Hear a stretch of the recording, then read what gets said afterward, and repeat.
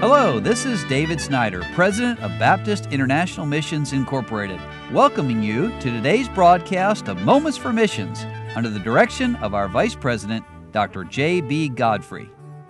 I say to people all the time that missions is winning people to Jesus Christ, planning a local church, and then training those people, and many times those nationals, to carry on the work that God has started.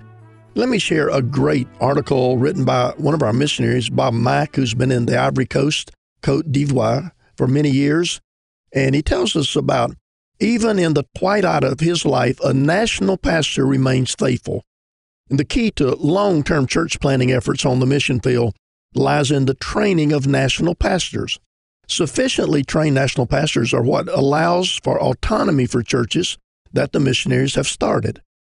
As well, national missionaries involved in the church planting effort will multiply the number of churches planted, and it's thrilling to see how the Lord uses nationals in these ways.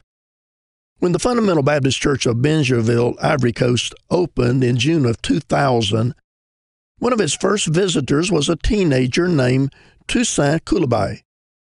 Toussaint accepted Christ in the first few months of the church's life and immediately began working with the children's ministry. Toussaint's testimony resulted in the salvation of his father, Sapane Coulibaly. Sapane had become an alcoholic and had lost his job at 47, but the Holy Spirit convicted his heart, as well as a clear testimony from family members brought him to Christ.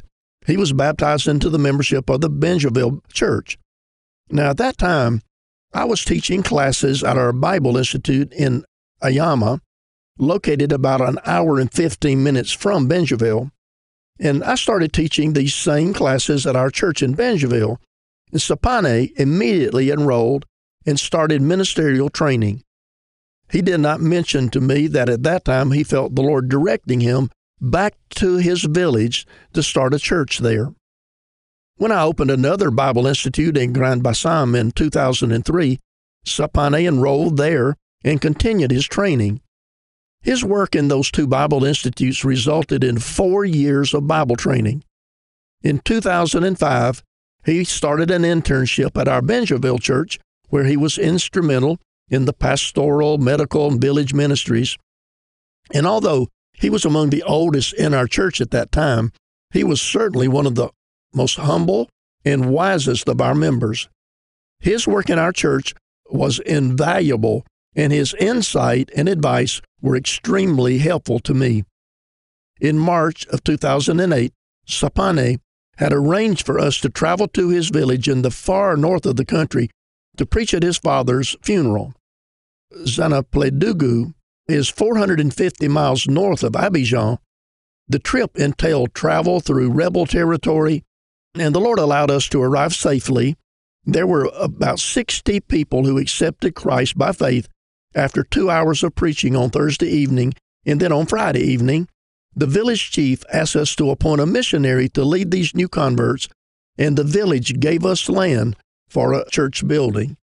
Well, I'll come back tomorrow and tell you the rest of this story, but it illustrates so well that missionaries understand that we go there, in many cases people have not heard of Christ, and we win them to faith in the Lord Jesus Christ, and they become enthused about serving the Lord, and then God touches their heart to go back to their family and go back to their village and to go maybe to some other place in their country, or it could be even to another country and do the same thing that they've seen the missionaries doing. We thank the Lord for the work of Bob and Becky Mack.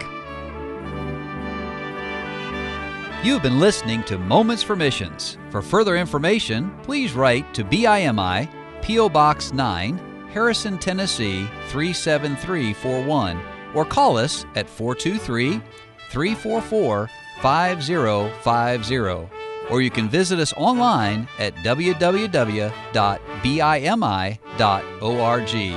Until next time, may the Lord richly bless you.